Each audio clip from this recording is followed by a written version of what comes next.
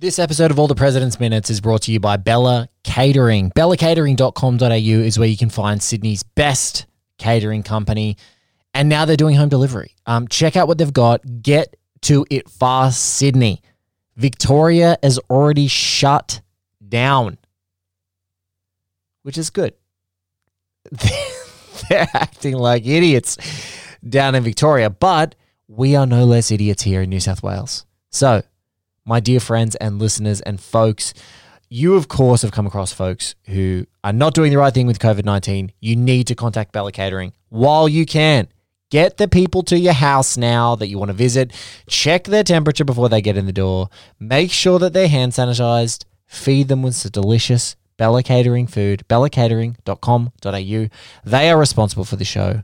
This week, we must thank them. We must love Glenn and Maria and thank their team and everything they do. Now, let's get on to the show.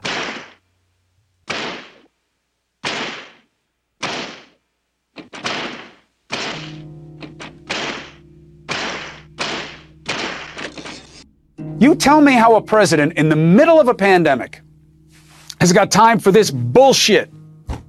Are you kidding me? Hawking products at Goya, I don't care who it is. Resolute desk. This is what he's resolute about. Pandemic priorities.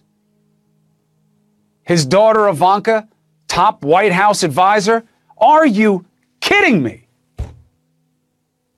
Marketing for a brand following calls for boycotts after Goya's CEO heaped praise on Trump last week. On your dime, in the middle of a pandemic, they're selling beans.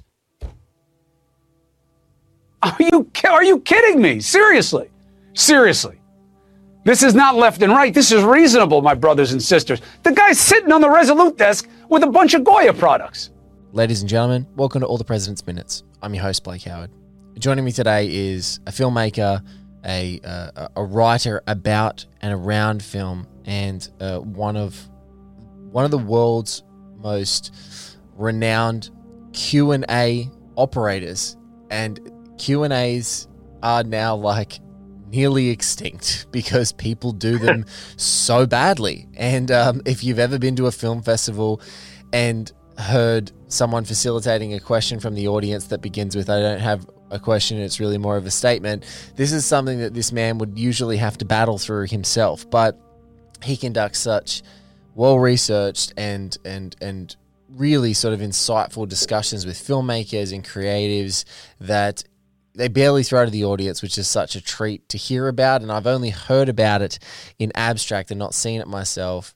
But he's also one of my favorite people that we've talked to on the show so far, a great guest of One Heat Minute Productions, particularly in that Travis Woods, our brave co-host of the Increment Vice podcast, said to me and still continues to boast that the show that he recorded with this man that I'm about to speak to again for his returning visit to All the President's Minutes was longer than the movie itself. I think in the edit it was just a minute or so shorter, but still, that's the first thing I think about.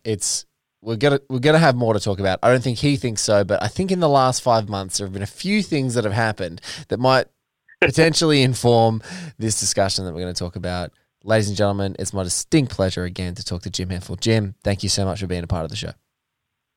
Oh, thanks so much for having me. Yeah, it's funny when you were talking about Q&As being extinct. I mean, the first thing that went through my mind is, since the last time I talked to you with the coronavirus shutting down all the movie theaters here in LA where I'm at, I haven't, my main thing that I do, moderating these Q&As, has completely dried up, although I've started to do a couple via Zoom. Which I was is just going to say, has a Zoom one happened yet? Surely they've tapped you for a Zoom one.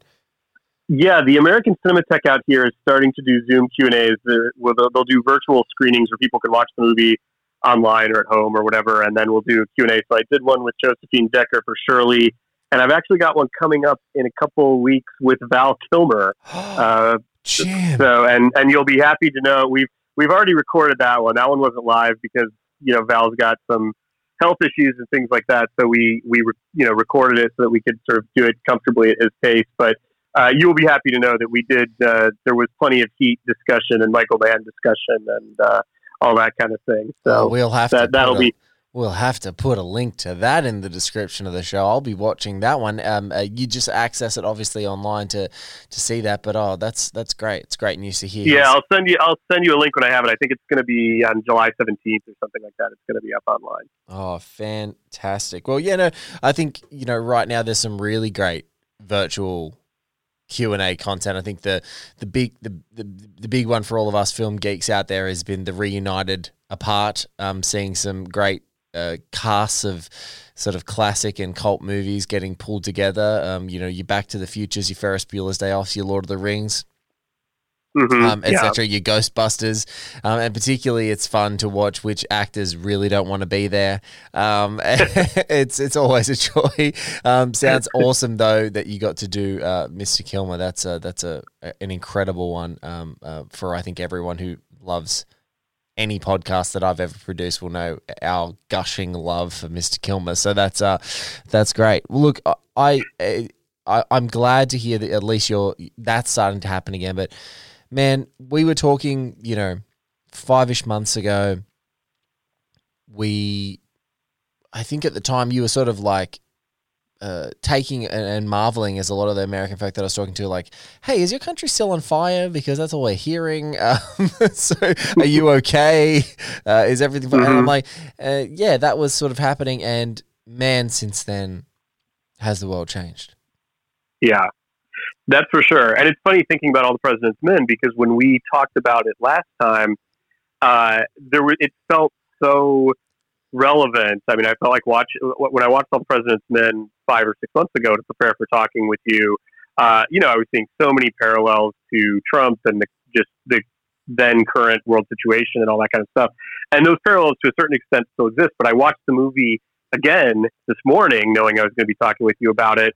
And it was strange how now, as many people have commented, at least in this country, and I'm assuming around the world, the sort of the mid-'70s movie of the moment now has kind of become Jaws in terms of something that has relevance to the current political moment. I mean, watching All the President's Men this morning, it actually felt weirdly more abstracted, and I watched it almost more like a genre movie, like a sort of, a newspaper movie or a thriller or something like that, because the world has changed so much in the last 5 months. Yeah, like what's so funny, and I don't know if we touched on it directly, but I like to remind people is a lot of people talk about, and you as a historian, this is great to talk to about, is people have always used Jaws, or the long arm of Jaws, so to speak, as like this was the death of New Hollywood. This was the death of New Hollywood in 1968. It started the collapse of the studio system. Jaws, taking prints all around the country and being released in first blockbuster, sort of classical blockbuster style, which still continues to this day around the country at the same time, very tactically, rather than roadshow style or going from big cities and then working its way into the center of the country and around the world. The thing with Jaws is, it's in my mind, and I'm interested to hear what you think, is a deeply New Hollywood movie. Like the New Hollywood, absolutely. The New Hollywoodness of that movie is, you've got a cop who has a questionable past that we don't really know about, has moved to a small town, has a challenging relationship with his wife, and comes into this small town and realizes that this local government, led by a mayor, would rather see their population eaten by sharks than to lose the money that will come in from their seasonal tourist boom. And it is like, there is nothing more New Hollywood sentiment about that. What then Spielberg does, and this is part of his sort of, what would you call it, like uncanny genius of like how to tell an entertaining popcorn movie, is that he then harnesses that into a monster movie. Like the second half, right, or even like the final third, if you like, is this epic monster movie.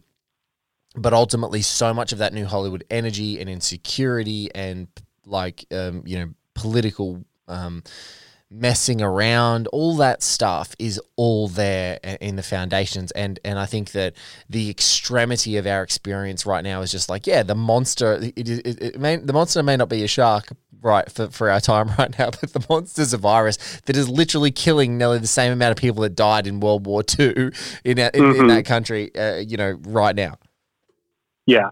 No, I couldn't agree with you more about Jaws. I'm actually really glad you said that, because I think I think it's true. I mean, I think the only reason it's, not thought of, I mean, I think it has as much, Jaws has as much in common, or certainly probably more in common with something like All the President's Men or the Parallax View than it does with a Marvel movie or whatever you want to say is the kind of thing that it has spawned. I mean, it's just the fluke that it was the right movie at the right time that hit so huge, made it this kind of transitional film. But I've always first of all, I've always had a kind of lack of patience with that attitude that says, Jaws ruined movies or Star Wars ruined movies, like the Jaws and Star Wars kind of ended an era. And, because I mean, I think, look, this idea that certainly movies changed because of the whole blockbuster ethos, but it shifted a paradigm. I mean, I get annoyed with that too, because people are like, oh, New Hollywood died, or that was the end of movies. I'm like,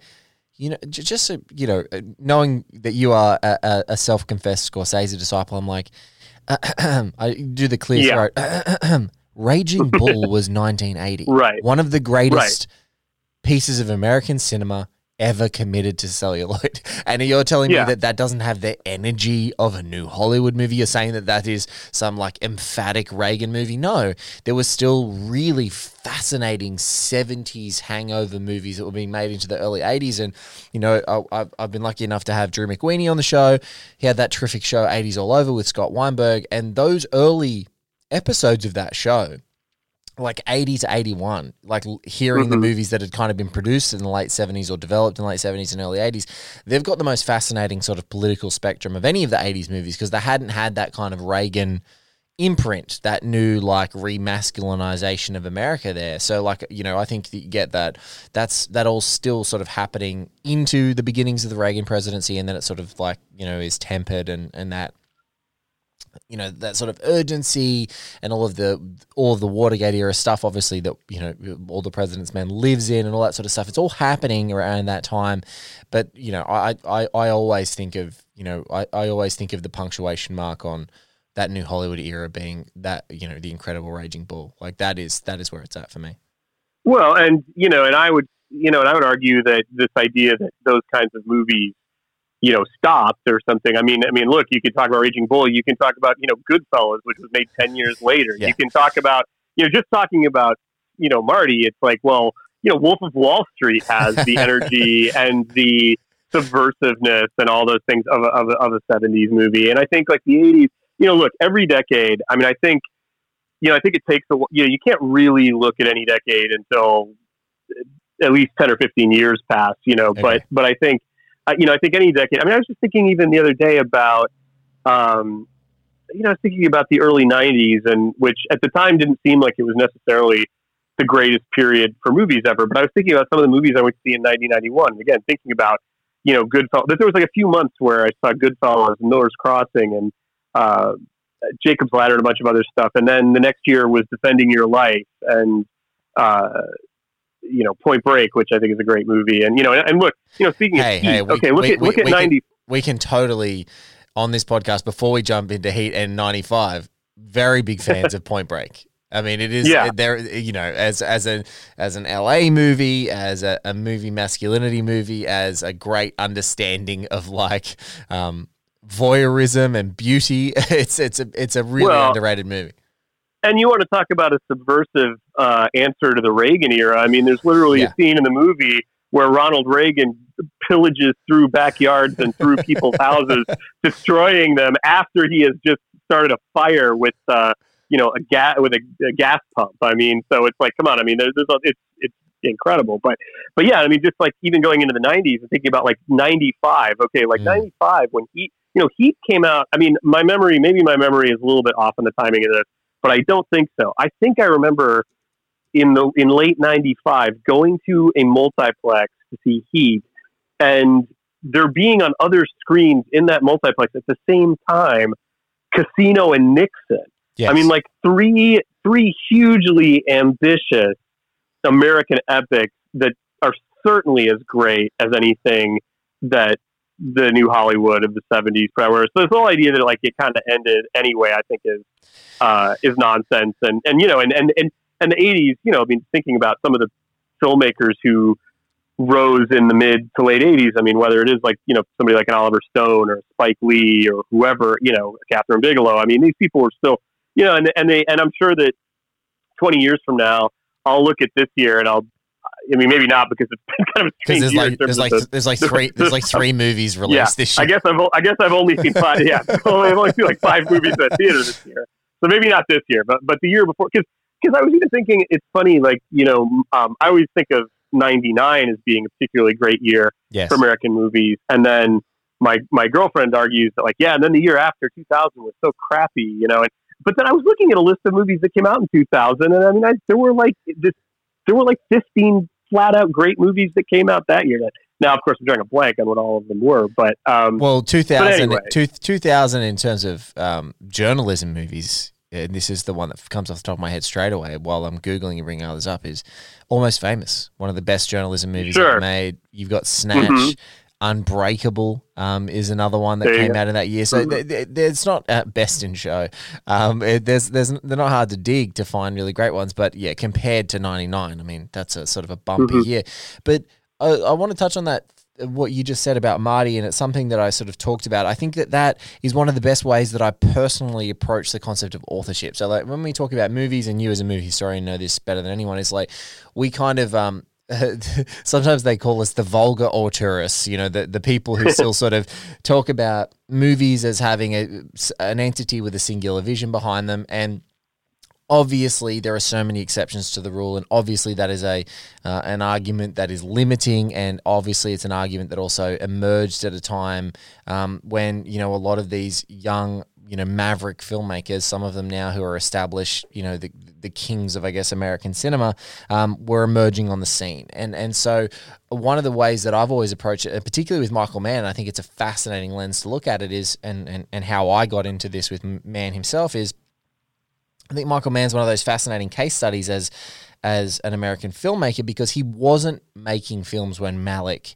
and Scorsese and De Palma and Coppola and John Milius were making films.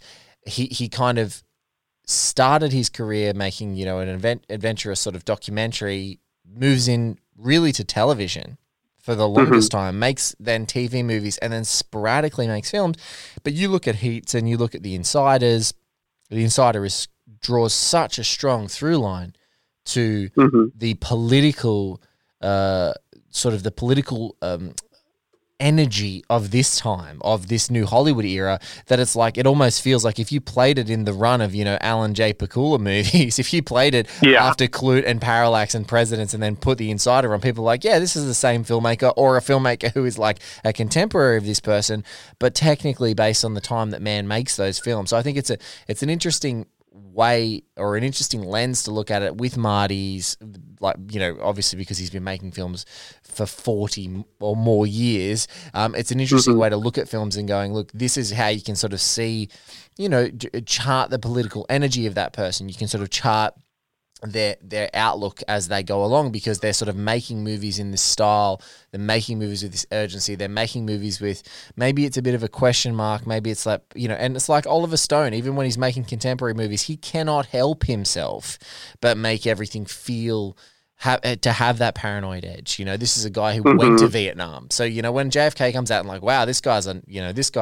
loon. It's like, the guy went to Vietnam. He was a soldier. If you don't think that he came back with a blatant distrust for American power brokers, I can't help you. I don't really know what we can do, but I think it's a fascinating way to chart. And it's the same with the great Alan J. Pakula himself. Like, you look at the Pelican Brief, and although it's in the 90s and it's using all the, maybe cinematic and also the tools of great actors at the time, that's a 70s energy thriller made with all the 90s tools. And it's that, I think it's always fun to sort of go, when you're charting the filmmaker's socio-political context and how that's expressed in their movies, because you can sort of go, well, that's definitely a 70s distrustful paranoia, someone who grew up at that age, and that's how it's being expressed in all the work that they're doing.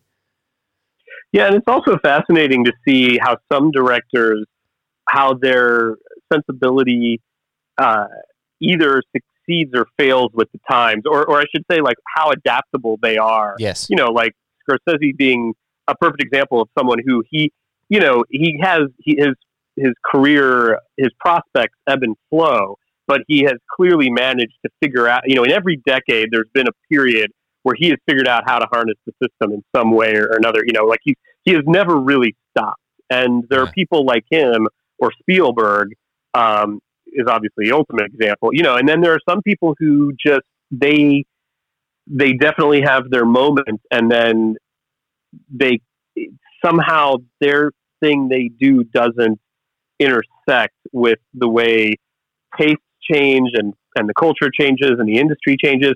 And then there are interesting people like Paul Schrader, who you kind of will count out on that regard, and then he comes back blazing with something like First Reformed, which I thought was one of the best. It's like a lightning strike. Yeah, and it was I thought it was one of the best movies he ever made, and it felt about as pure a Paul Schrader movie as you could possibly get. Yes, and at a point where he hadn't made a movie in a long time that had really connected with people on any kind of big. I mean, I always like his movies, but you know what I'm saying. Like that one somehow. It hit the zeitgeist of, I mean, not like a Spielberg level, but on a just sort of... The last zeitgeist thing that Paul Schrader had written was that he was a fan of Taylor Swift on Facebook. And as soon as that happened, I think that was about the last time that people really engaged with him on a zeitgeist level. He's always operating on the fringe. I think we could be fair to say that. But no, I think you're so right. Like, First Reformed, you watch Schrader movies, and for a time, whether it's the...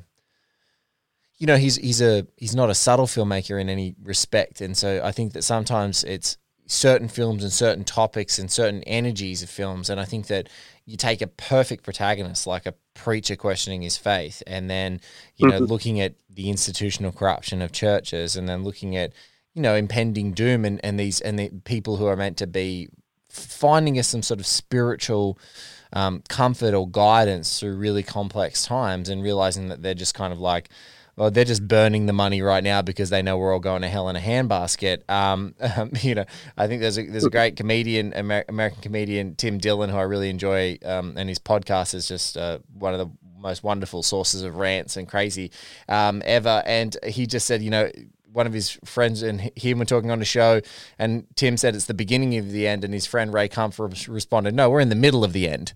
And so I think that when you're in the middle of the end, First Reformed is exactly what you want to see. You want to see something angry.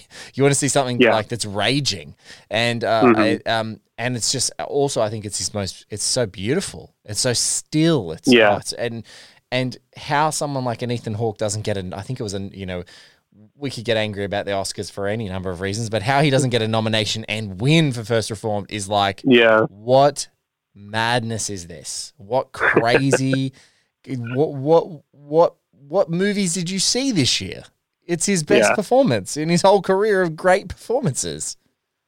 Yeah, I agree, and I think it's interesting. Going back to the whole auteur thing. I mean, it's interesting because one thing I have been doing. You were asking me before we got on here, how my life has changed since the coronavirus, and not that much, except one thing I have started doing because I've had a little bit more time on my hands to watch movies is I've been going, there have been a few directors that I've kind of chosen at random and just watched all of their movies in a row. Good and choice. so I did it, and Spielberg is one who I did it with. And it is fascinating watching Spielberg, how, like Jaws and Close Encounters are very much movies, like you say, of the, even Close Encounters is a movie of the new Hollywood. And another movie about paranoia and all kinds of, and about, and sort of questioning and examining like male roles in a world where masculinity is changing and things like that. It's got all that kind of stuff. And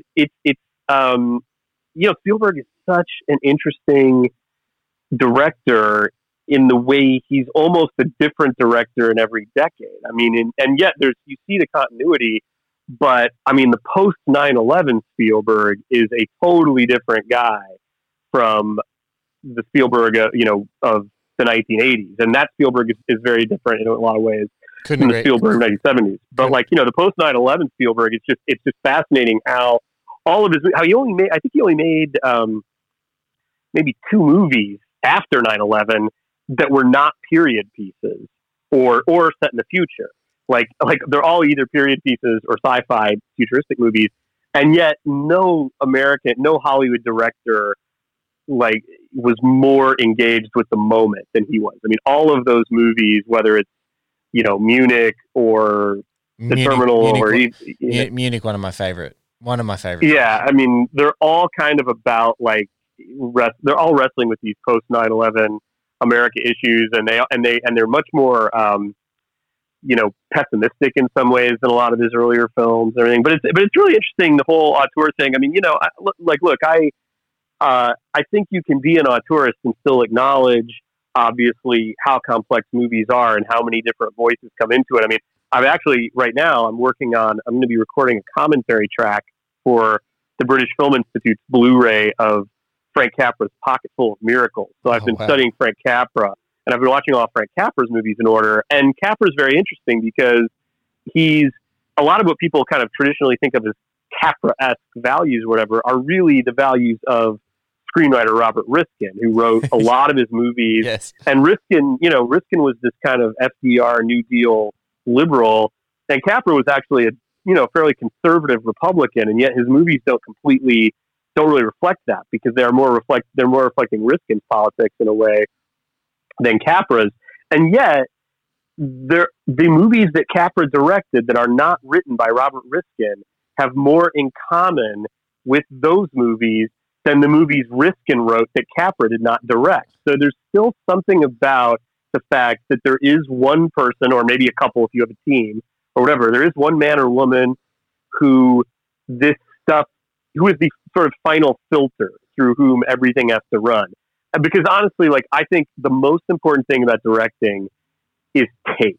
I mean, it's not knowing about lenses. It's not even, it is taste. It's purely taste. It's what you like. And the directors you respond to are the ones who have good taste. They're the ones who, or who have the taste that most resembles yours or whatever. And so I think, I still think it's fair, with all the advances in film theory and film thinking and all that, to sort of look at movies. I still think it's a director's medium, and I still think it's also just a great way of kind of organizing film history. And as you say, you can kind of, if you watch all of Spielberg's movies, or you watch all of Marty's movies, or you watch all De Palma's movies, or all, or whoever, it's, you kind of get this dual pleasure of tracing the culture and tracing film culture, but also tracing how one person's way of looking at things changed or did not change. Yeah, the complete view of the world shift. Like, you look at, even like, I like to split Spielberg personally in between the shift of 93. Once he does Schindler's, there's it's a different director. Absolutely. In a lot of ways. And the other big one is, there's a terrific podcast called 21st Century Spielberg, which a friend of the show, Chris Evangelista, is producing. And I totally agree. Like, when you look at and listening to his show, sort of, he points this out, is when you look at this is Spielberg's resume. We were just talking about him from beyond 2000. So 2001 is AI, Minority Report, Catch Me If You Can, The Terminal, War of the Worlds, and Munich. Like, so in 2004-5, he makes War of the Worlds and Munich. Both in 2005. Like, what a double! What a bleak! What a bleak and on the button double about. Yeah, like about a world riddled with chaos and terror, and then concepts of like the and he's very apt with the complexity and the weird ambivalence of political ideologies butting up against humanity, and people sort of ignoring humanity for political ideology, or personal allegiances and personal gains to a certain extent. And I think when people always do that, what's your top three Spielberg? It's one of those impossible things. It's like saying what's your top three Scorsese. Like, with such a rich body of work, it's like, oh, don't make me do that. It hurts to do that. As someone who's equally, talented like a Tarantino, has a smaller resume. So the top three becomes an easier prospect. But I think I put Munich so high on my list. I'm like Jaws. Yeah. I'm like Jaws, Raiders, Munich. And people are like, really? Yes, it's that good. And even Bridge of Spies I've recently watched as well. It's just such a like just completely knocking something out of the park, unbelievably talented, exceptionally formally crafted movie that kind of, I think people just kind of expect Spielberg to be really great, so it doesn't get. But if another filmmaker made that movie, we'd be talking about it for a decade. I totally agree. Yeah, he's a little bit a victim of his own consistency and his own prolificness. And Bridge of Spies is another like unbelievably bleak movie. When it's essentially a movie about one principled guy surrounded by complete imbeciles. I mean, that's kind of, it's a very, that's the whole thing. Another thing of Spielberg, the terror of mob rule in Spielberg movies, which War of the Worlds obviously has also. I mean, it's very, I watched War of the Worlds not that long ago, and that was a very unsettling movie to watch during the pandemic and a lot of the political unrest that's going on here in this country. I mean, it really was for a guy who people think of as a comforting filmmaker. It was one of the least comforting afternoons I've had watching a movie in a long time. I was just going to say, the videos at the beginning of this outbreak all around the world, and especially that were happening in Australia, like fights breaking out in supermarkets over toilet paper, or people pushing in and things like that. I remember really early on that, that's one thing that happened is, when my wife and I, because we'd never take our little kids out, I've got he's just turned 2-year-old son and a 3.5-year-old daughter. And so whenever we were going shopping, I would say one of us is going to do it. And we're not going to be with the kids when we go out. And so many times I told her, I'm like, if you go out and you're in a supermarket and you have a full trolley and some idiot in the line in front of you starts fighting, like in all these videos we're seeing all over socials in Australia, is like things breaking out, I'm just go, leave. Just drop the trolley and walk out. You don't need that. We don't need to, especially because we're obviously already worried about the virus. You don't need to start being around people who are fighting over toilet paper and wrestling each other, and our poor supermarket workers breaking up fights like security, like bouncers at nightclubs. Like it's just ridiculous. But yeah, it's that's a frightening one. And hearing Chris talk about it, I can really recommend if folks who are listening now, I'm happy to always shout out great content, but the 21st Century Spielberg series is terrific. And the 21st Century Spielberg episode on both Munich and War of the Worlds is terrific. It's just and made me want to go back and watch War of the Worlds, but it gets really dark and disturbing. I don't know if I'm ready for Tom Cruise to hang out with Tim Robbins in that movie right now. I don't know if I'm in the headspace for it. I don't know if I'm in the headspace for it, but I think when I'm ready, I'll get back into it. I think you who were worried that we wouldn't have anything to talk about, we haven't even talked about this film yet. We have not even talked about the great Alan Pakula. And since the last time I spoke to you, I think you would be fascinated with this as well. I got to speak to John Borston, who you may know as Alan Pakula's assistant on All the President's Men, who sat in the editing room watching the maestro do his thing. And one of the fascinating things, and I know that you would be interested in this from American Cinematographer and also just talking to different editors, talked about working with one of Peckinpah's editors, was the assembly editor of All the President's Men.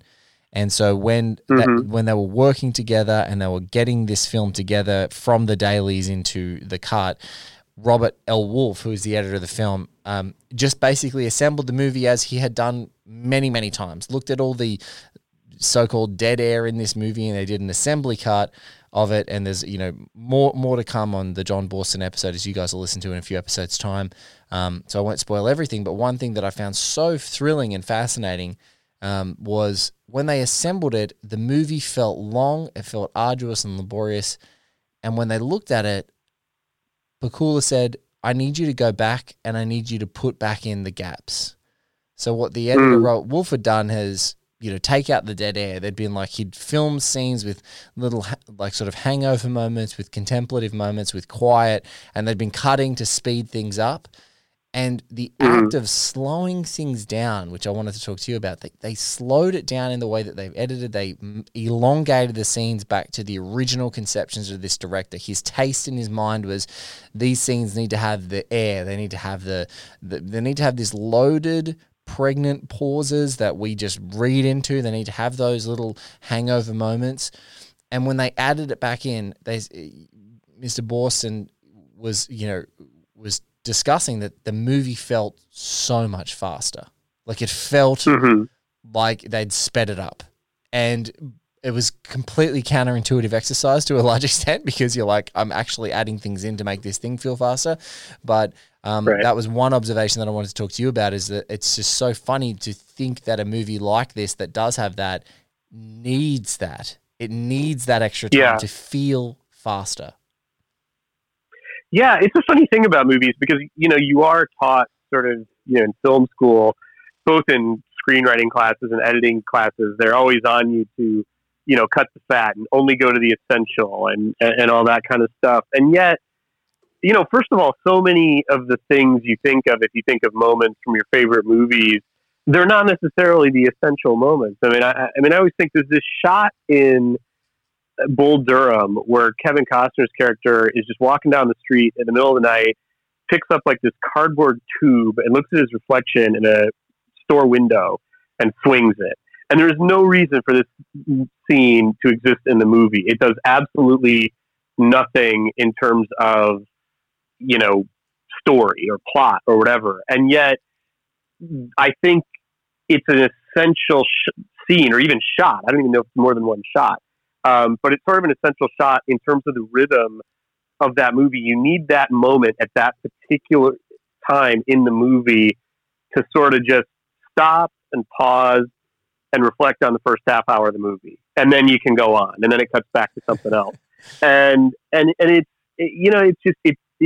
interesting how often, this is a little different than what you're talking about, but it's interesting to me how whenever in history, they have movies like Heaven's Gate or Once Upon a Time in America, where the studio or somebody panics and they take a long movie and they cut it drastically.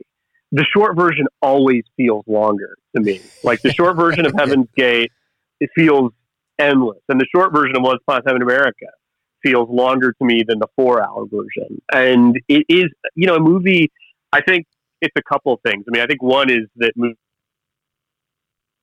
are about rhythm, and so you kind of have to speed up and slow down. Like, even movies that you think of as nonstop action movies, like Raiders of the Lost Ark, have a ton of moments of where everything slows down, that aren't action. And the reason the action scenes work is because of the things that happen in between those action scenes. A movie that's literally nonstop action. There are. When you need mealtime inspiration, it's worth shopping Kroger, where you'll find over 30,000 mouth-watering choices that excite your inner foodie. And no matter what tasty choice you make, you'll enjoy our everyday low prices, plus extra ways to save, like digital coupons worth over $600 each week. You can also save up to $1 off per gallon at the pump with fuel points. More savings and more inspiring flavors make shopping Kroger worth it every time. Kroger, fresh for everyone. Fuel restrictions apply. Or some that come close, like the John Wick movies or something. But if something is truly nonstop action, it becomes monotonous. And I do think there's just something about movies that have, every movie has its own internal rhythm, and All the President's Men has this internal rhythm where part of the, it's a procedural. It is a movie that is the appeal of All the President's Men is seeing how things work, is just seeing how bit by bit newspaper stories are put together and discoveries are made and how leads are followed, and how, you could take a lot of the phone conversations in All the President's Men, and, you could, there are scenes where they call somebody back, and you could theoretically get that information across in one phone conversation instead of two, or you could have Dustin Hoffman and Robert Redford go to somebody's house once and not keep coming back. But part of the point of the movie is this putting you in the headspace of this kind of relentless, dogged quality these guys have and need to have, and how it's, and how there's these stories come together with this just like trickle of information. It's very rare that they have, every once in a while they have a moment where they get some bombshell, but a lot of it is just this drip, drip, drip, drip. And it makes sense to me that the movie would be slower without that, because that drip, drip, drip is what creates the suspense. I mean, Yes. you watch that movie and you're leaning forward the whole time, just wanting these guys to get their break, or wanting Ned Beatty to come out of his fucking office, or whatever it is, you're waiting for that. I mean, and it's suspenseful, and so I think I didn't know that about the editing until you just told me, but it doesn't surprise me.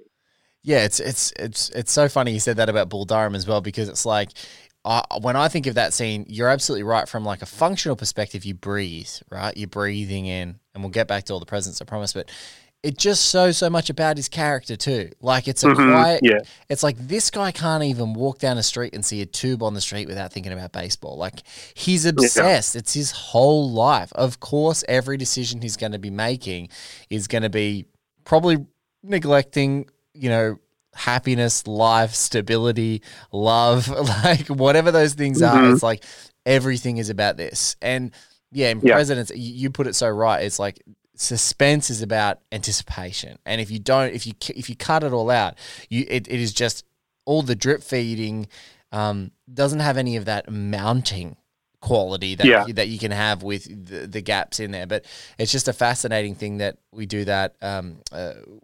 There's that inclination. And I think you're so right when you go back and look at movies when they are actually as they are intended, which is strange to say, but it's like, and look, I think it's so funny in the zeitgeist of contemporary cinema. It's like, oh, the Snyder cut. It's like, do you know how many other cuts of movies? I saw someone tweet the other day, I think it might have been a friend of the show, Garth Franklin. He was like, look, enough with the Snyder cut now, guys. We need Michael Mann's cut of The Keep, And I'm like, yes, yes, we need these movies. We've heard about these movies in law. Like there's these cuts of movies that exist or have only just been released. It's not a unique thing of like a director having their movie chopped to pieces and then being completely unrecognizable, released, and then 10 years later having the fortunate blessing to be able to release the intended version, and ultimately that is always way more respected and way better received.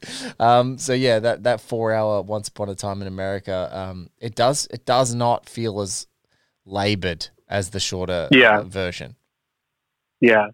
And I just All the President's Men, it's again like it's a weird, it's such a fascinating movie. And I know we talked about this the first time, that it's one of those movies I'm always trying to figure out how he did what he did, because it shouldn't necessarily be suspenseful. I mean, basically the suspense all comes from whether or not these guys are going to be able to get people to answer their phone call, or I mean, it's not exactly trying to hunt down a shark, but somehow it is very suspenseful. And again, if you take out that stuff in between, if you take out the waiting for someone to return the phone call isn't as dramatic. No. And if you take out Dustin Hoffman telling a secretary, "I'm still here," it's nowhere near as satisfying when you actually see him in the office, being willing to talk, or just popping up. And we always talk about like centerpiece moments or action set pieces, or what is the crux of this movie? What is the scene of the movie? There's a couple of them. There's obviously shark attacks. They get on the boat. There's kind of different elements in different parts of the movie.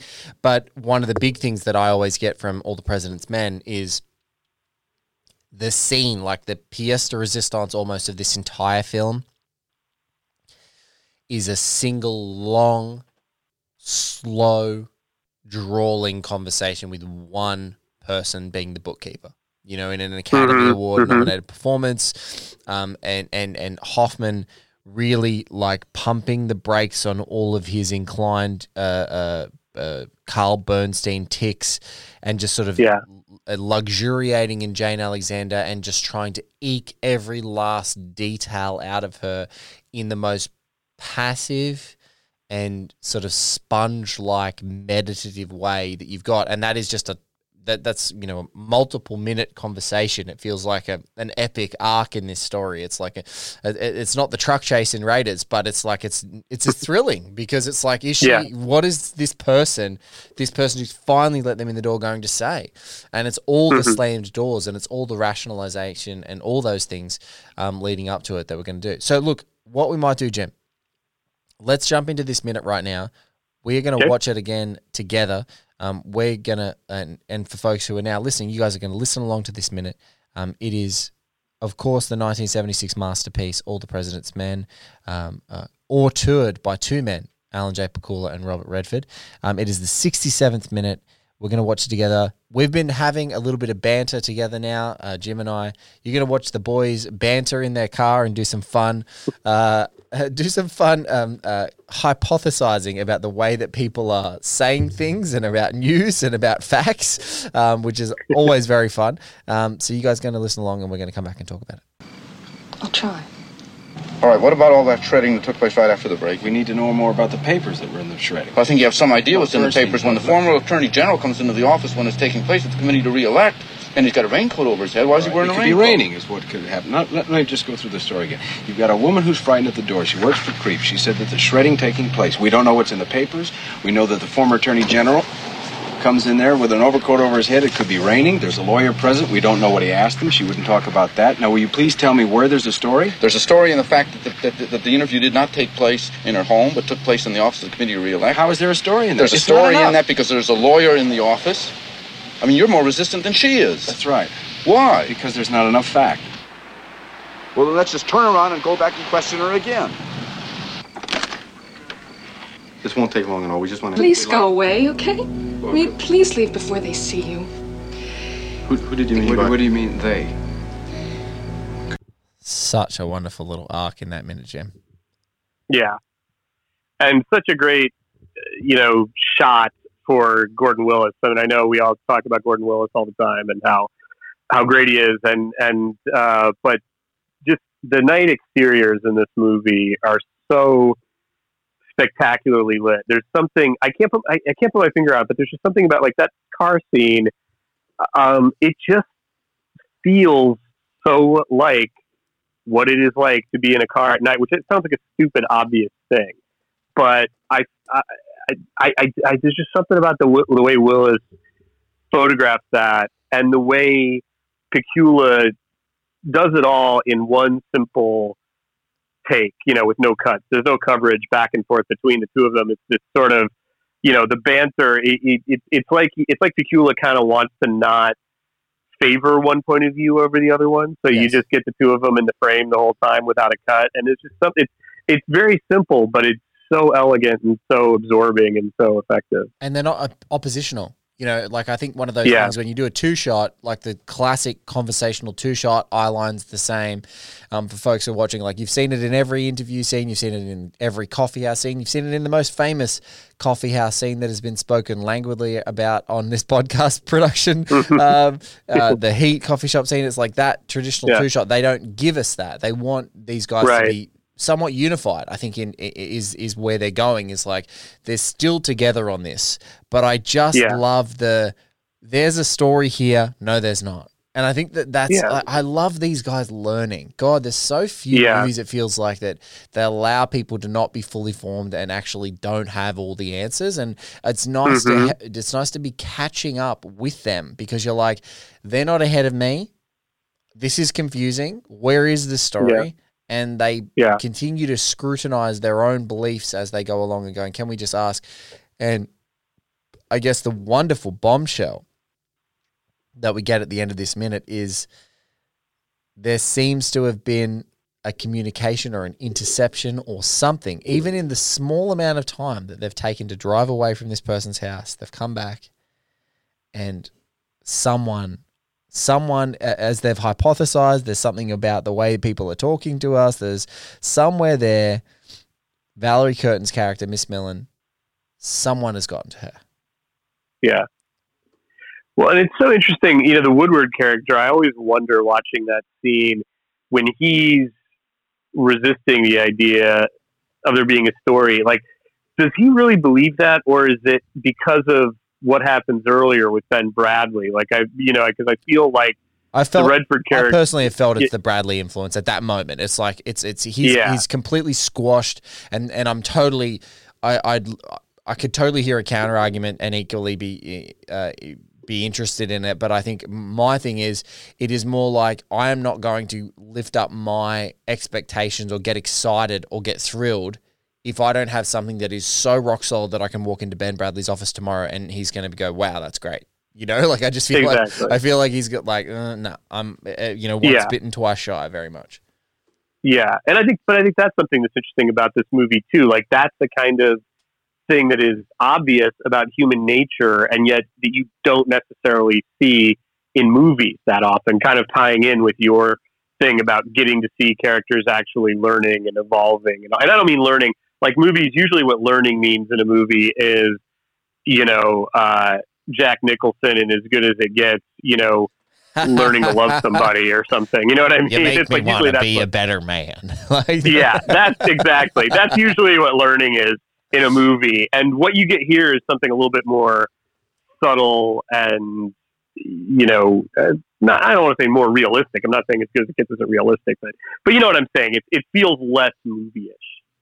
Yeah. And yet delivers all the satisfactions of, again, just a fascinating thing about All the President's Men is all the ways that it's not like a conventional Hollywood movie, and yet totally delivers all the satisfactions of a Hollywood thriller with Robert Redford and Dustin Hoffman. I mean, it's really amazing.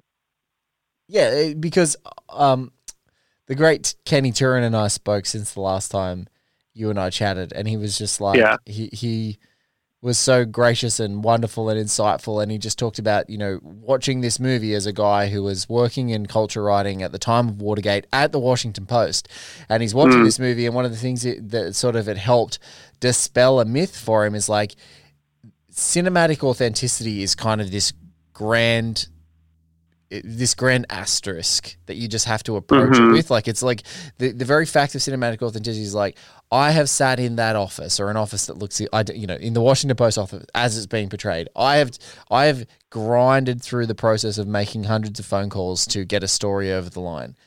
And I do not look like Robert Redford. And it is not as exciting as this movie makes it. So it's like inherently cinema glamorizes things. Even if it's not intending to, it's like you're putting it on a giant screen with a beautiful person and it's edited with precision and you give people the best opportunity to say the right things or to flub tactically and give it that, edge or whatever the case may be.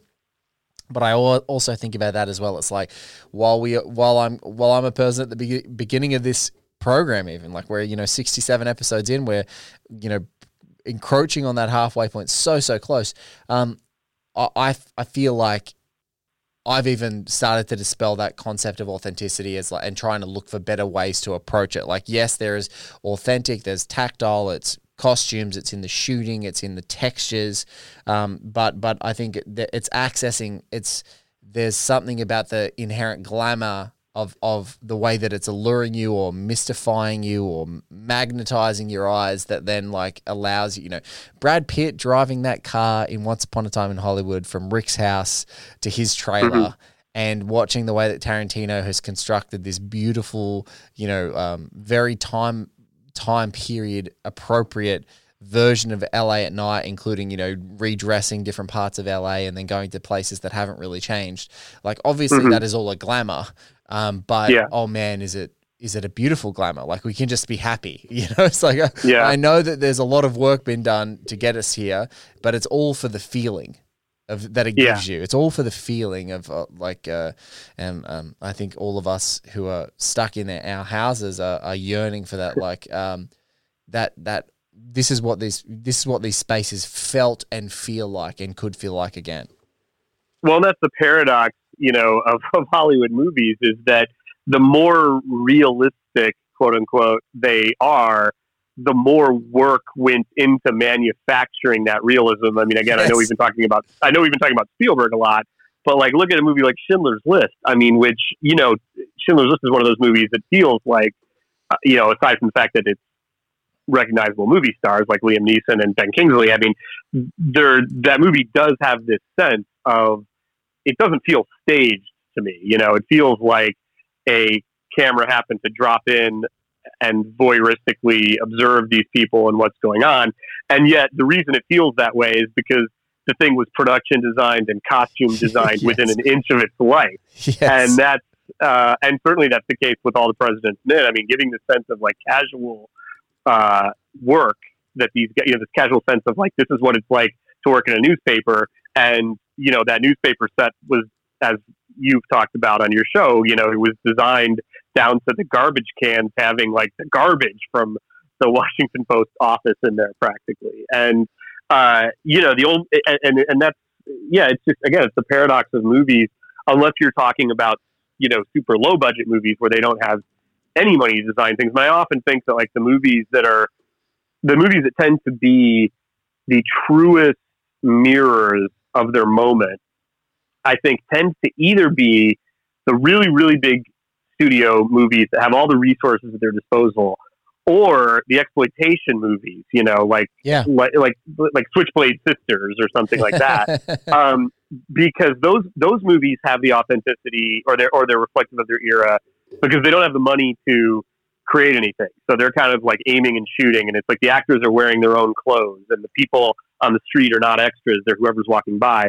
And then the super, super expensive studio movies are reflective of their era because they are putting tens of millions of dollars at the service of trying to appeal to the mass audience of that moment. Yes. And so I think, but anyway, I'm kind of getting off track. No, I think it's an interesting discussion of like that paradox. I love that you said that.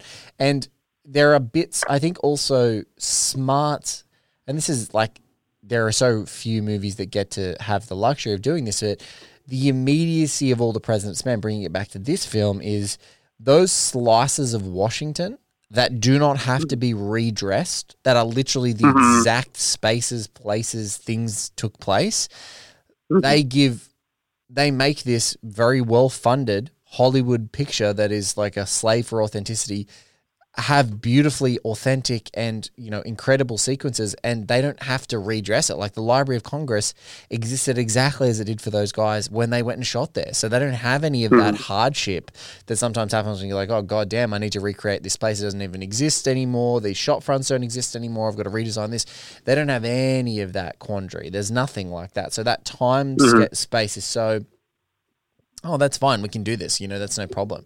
And so I think that sometimes that immediacy is also really, really great as well, because you can just literally, walk into a space and have the people dressed up as they need to be and going in through those streets, and that all those tactile things that are, switching on the actors and inflaming the actors' imagination and helping them bring rich performances together and all those sorts of stuff and moods and tones. Like it's just there. Like you just shoot it and it's there.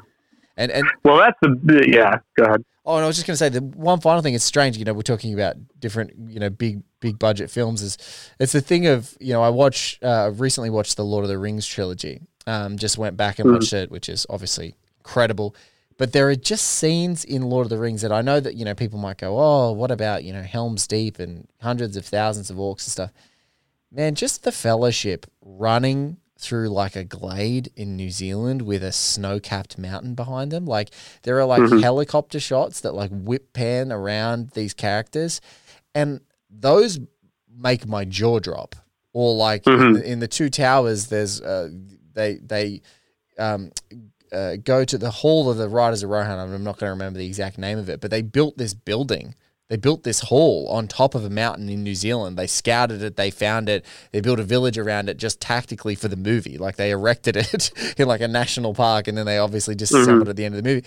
And I watched these helicopters go around this place, and it's like there is nothing, no CGI magic, no Gollum, nothing that is a gut punch like that. Like that is cinema happening. That is not a lie.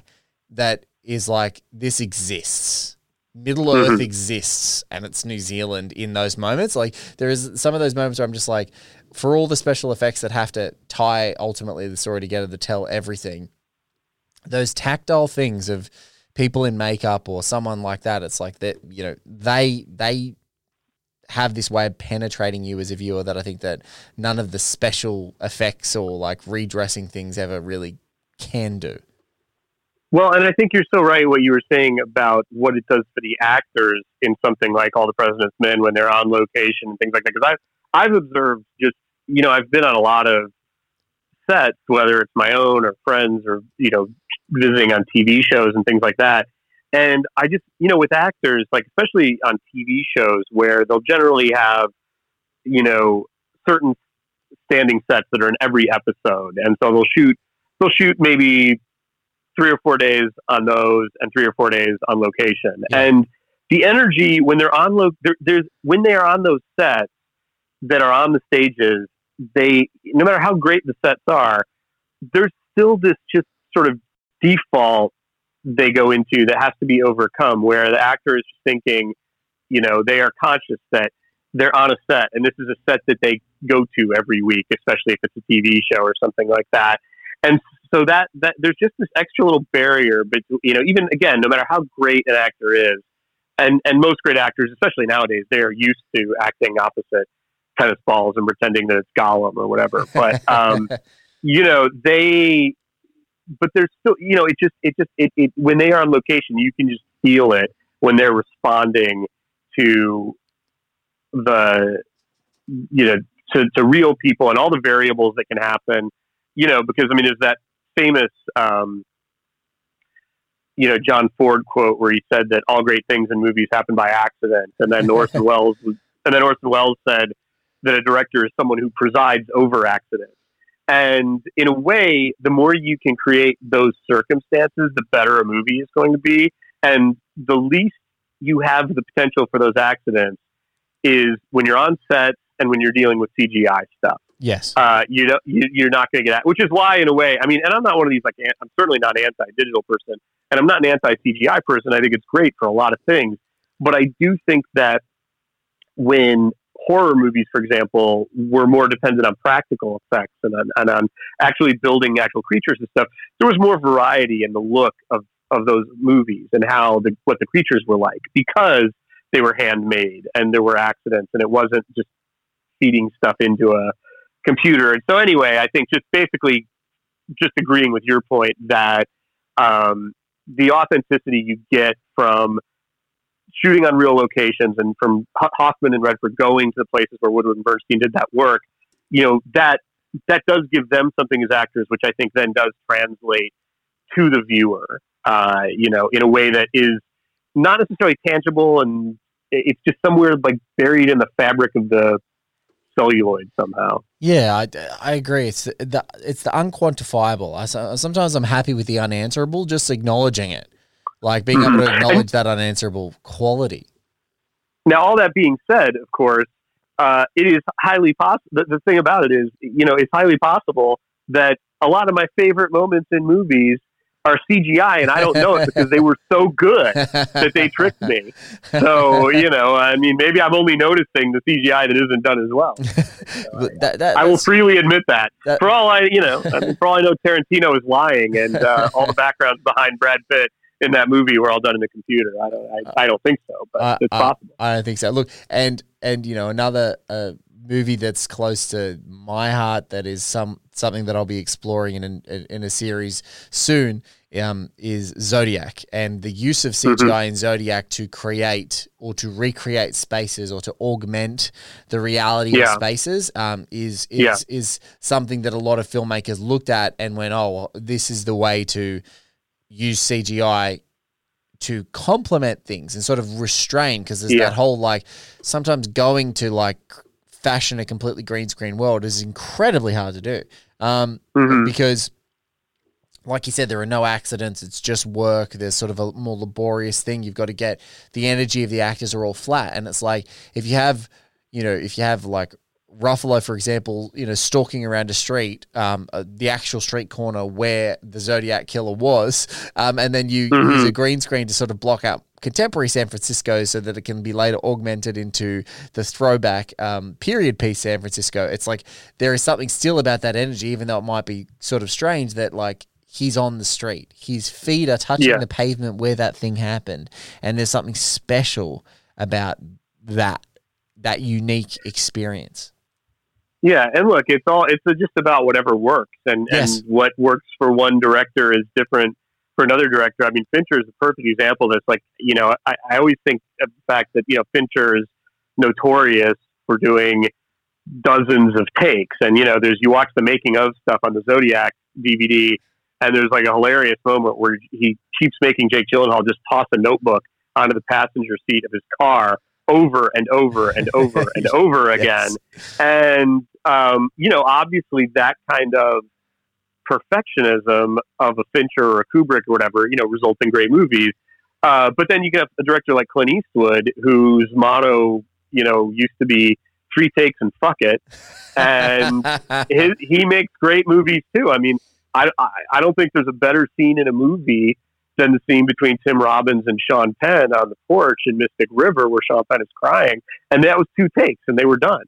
So it's just kind of whatever works, and different directors have different metabolisms, and different directors have different, and I talked with Tarantino about this actually, because he is such a purist that doesn't have, digital effects in his movies and all that kind of stuff, but he admitted, he said, when he watches Titanic, that's pretty fucking cool. Like, he said those digital effects in that movie, he's not going to argue with. So it's like, even a purist like Tarantino can acknowledge that there's a value to it when a director who's a master of the technology is harnessing it.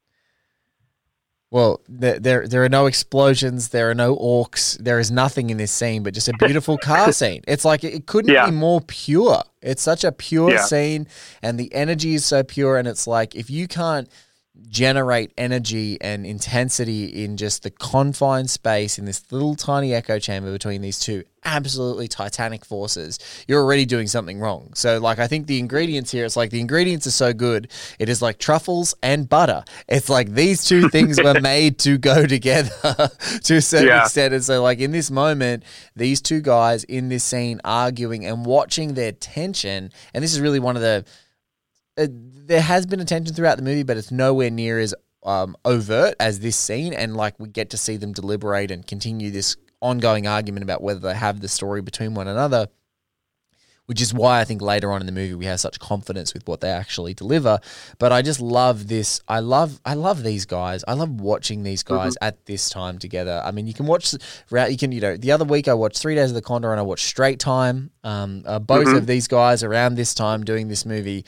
And it's like when they're together, much like, we talk about contemporarily with something like Once Upon a Time in Hollywood, and you see these two incredible stars that are acting across from each other and bringing their A game, and we talk about it in Heat. It's like it just, something magic happens, something unquantifiable happens when you have these two guys in the same frame bickering. It's just great. And it doesn't happen as often as it should in movies because there's the star system is so geared towards you've got buddy movies and things like that, but it is weird how that is not done more. And I think that is one of the reasons people loved Once Upon a Time in Hollywood so much, was just having that star wattage of DiCaprio and Brad Pitt, two of the biggest movie stars in the world right now, at the peak of their powers, together sharing those frames and the back and forth. And it's kind of, it's kind of 2 for the price of 1. And it is, I agree with you. I mean, I love 3 Days of the Condor, and I love Straight Time, and I love Jeremiah Johnson and Straw Dogs. I mean, I love everything those guys were doing in this decade, but you just the energy coming off the two of them together in this movie and in this scene, and then just it's interesting that the 2 scenes we've talked about are this one and then the thing where Redford goes over to Hoffman and catches him correcting his story because that's another great scene of the scenes where the two of them clash would be too strong a word, but the scenes that have conflict between the two of them, again, it goes back to that thing of like, this is not a movie of amped up moments, but it's the way conflict often really is in life. This, the kind of low way, this kind of the low level way it kind of simmers. And Pakula and Redford and Hoffman and to a certain degree Goldman and all these guys, they're masters at kind of knowing how to perfectly calibrate that so that it feels real but also feels like a movie and delivers the tension you want from a movie.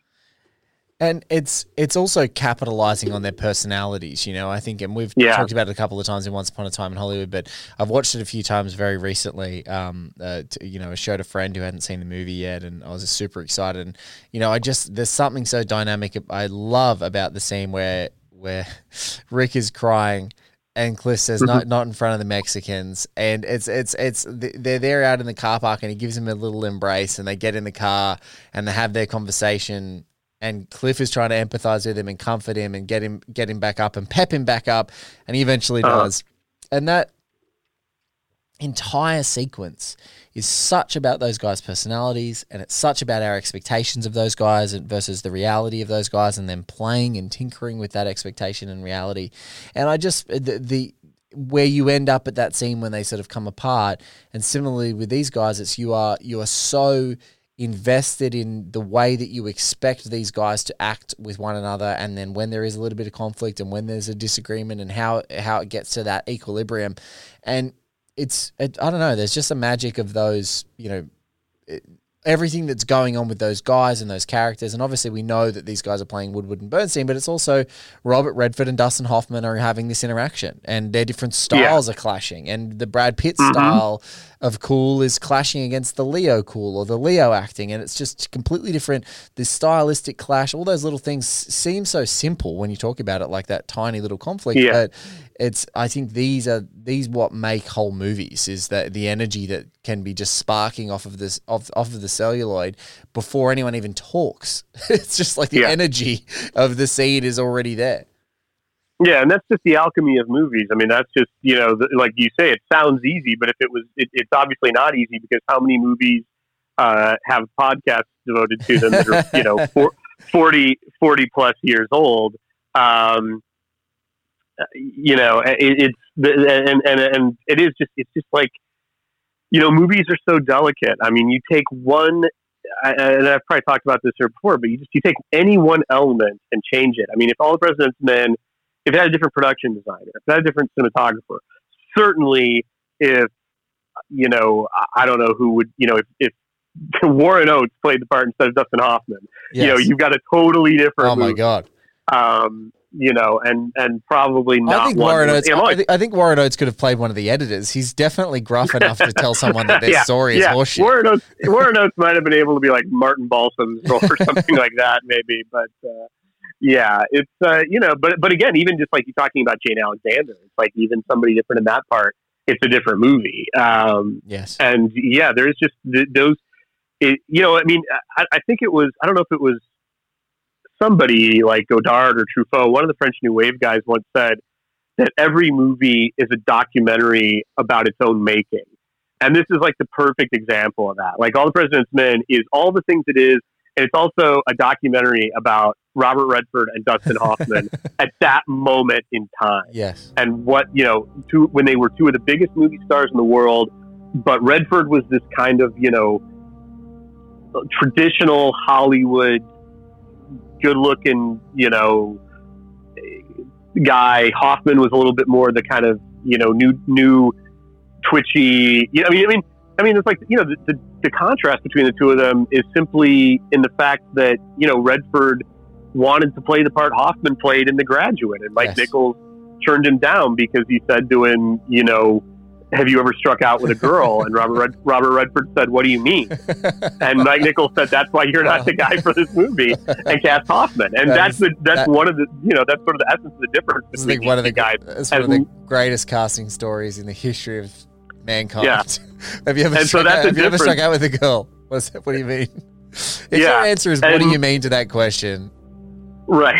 I mean, and so that's like kind of the contrast between the two of them as leading men. And this is a movie that is a document of two different kinds of equally viable leading men at that moment in film history, and what happens when you put them both in the same frame together for 2 hours and 18 minutes. Yes. Oh, Jim, you thought we didn't have it in us. You thought we didn't have another hour in us, but I think we absolutely have proved that, mate. Thank you so much for coming back on the show and chatting to me again. I really, really appreciate it. I'm going to everyone who listened to the last episode, I will make sure that in the coda of the show I will direct you off. I'm so thrilled that you got to speak to Val Kilmer. I'm probably going to harass you as soon as we get off the call to see if I can get in touch with him via you because I would love to talk to him. But no, mate, this has been such a thrill to talk talk to you again. And I think the sprawling journey that I get to go with you in these conversations through, the different historical modes and thoughts it's just a treat. So, and it's always great to talk to you, mate. So I just want to say a huge thank you for being a part of the show again. Well, thank you. I always enjoy it, and I'm very honored. And it's funny that you had Kenneth Turan on, because he and I have both been on a couple of the same like radio shows and podcasts. And I always think this poor guy, he must wonder like what has become of me and my legacy that I'm always on these shows with this guy Jim Hemphill, who keeps following me on these shows. But no, I love talking movies with you, and clearly I had more to say about All the President's Men than I thought I did. You did, and I'm gonna have to promise. I'm gonna just shout it out now. Zodiac Chronicle is a project that is coming up.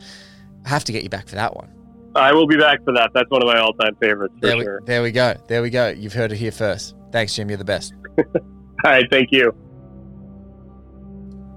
The great Jimmy Hemphill joining me again. He is an absolute treat. I hope that my friends and familiars and just any listeners around the place, firstly, if you are in LA and things do eventually open up at the break of this outbreak, you get to see him tussle with some incredible filmmakers, because he, by reputation alone, is one of the very best doing it. If you want to follow him on Twitter, it's at Jimmy, JIMMYHEMPHILL, Jimmy Hemphill. Guys, thank you so much for listening to All the President's Minutes. We'll catch you on another episode very soon. Lots to come this week. We can't wait to share it with you.